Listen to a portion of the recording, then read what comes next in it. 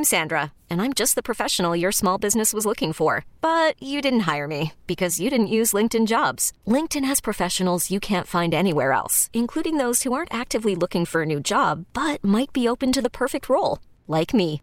In a given month, over 70% of LinkedIn users don't visit other leading job sites. So if you're not looking on LinkedIn, you'll miss out on great candidates like Sandra. Start hiring professionals like a professional. Post your free job on linkedin.com/recommend today. New Jersey Transit has a massive budget hole, and Governor Murphy's proposal to fix it includes taxing large corporations. But members of South Jersey's business community aren't too happy about that.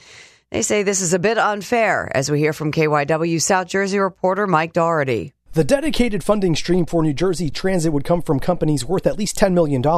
Christina Renna is president of the Chamber of Commerce of Southern New Jersey, and she says businesses in this part of the state would be paying into a system they don't really benefit from, as most of the rail lines are up north. It was disappointing that all of the dysfunction in New Jersey Transit that no one denies is there, it somehow has now become the business community's responsibility to fix it. Renna says it would be an easier pill to swallow if that money went towards expanding or adding new service here, but that's not part of Governor Murphy's plan. Our number one hurdle is lack of transportation options, lack of mass transit, generally speaking. Renna says businesses she's spoken to aren't happy about the governor asking them to contribute to the World Cup promotional efforts on one hand and raising taxes on them with the other. He can't have it both ways. There is plenty of time between now and July 1st when the budget is due, so changes are possible. At the South Jersey Bureau, Mike Dougherty, KYW News Radio 103.9 FM.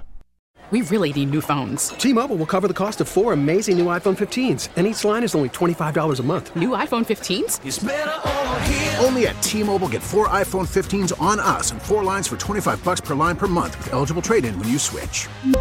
Minimum of 4 lines for $25 per line per month with autopay discount using debit or bank account. $5 more per line without autopay, plus taxes and fees. Phone fee at 24 monthly bill credits for well-qualified customers. Contact us before canceling account to continue bill credits or credit stop and balance on required finance agreement due. $35 per line connection charge applies. See T-Mobile.com.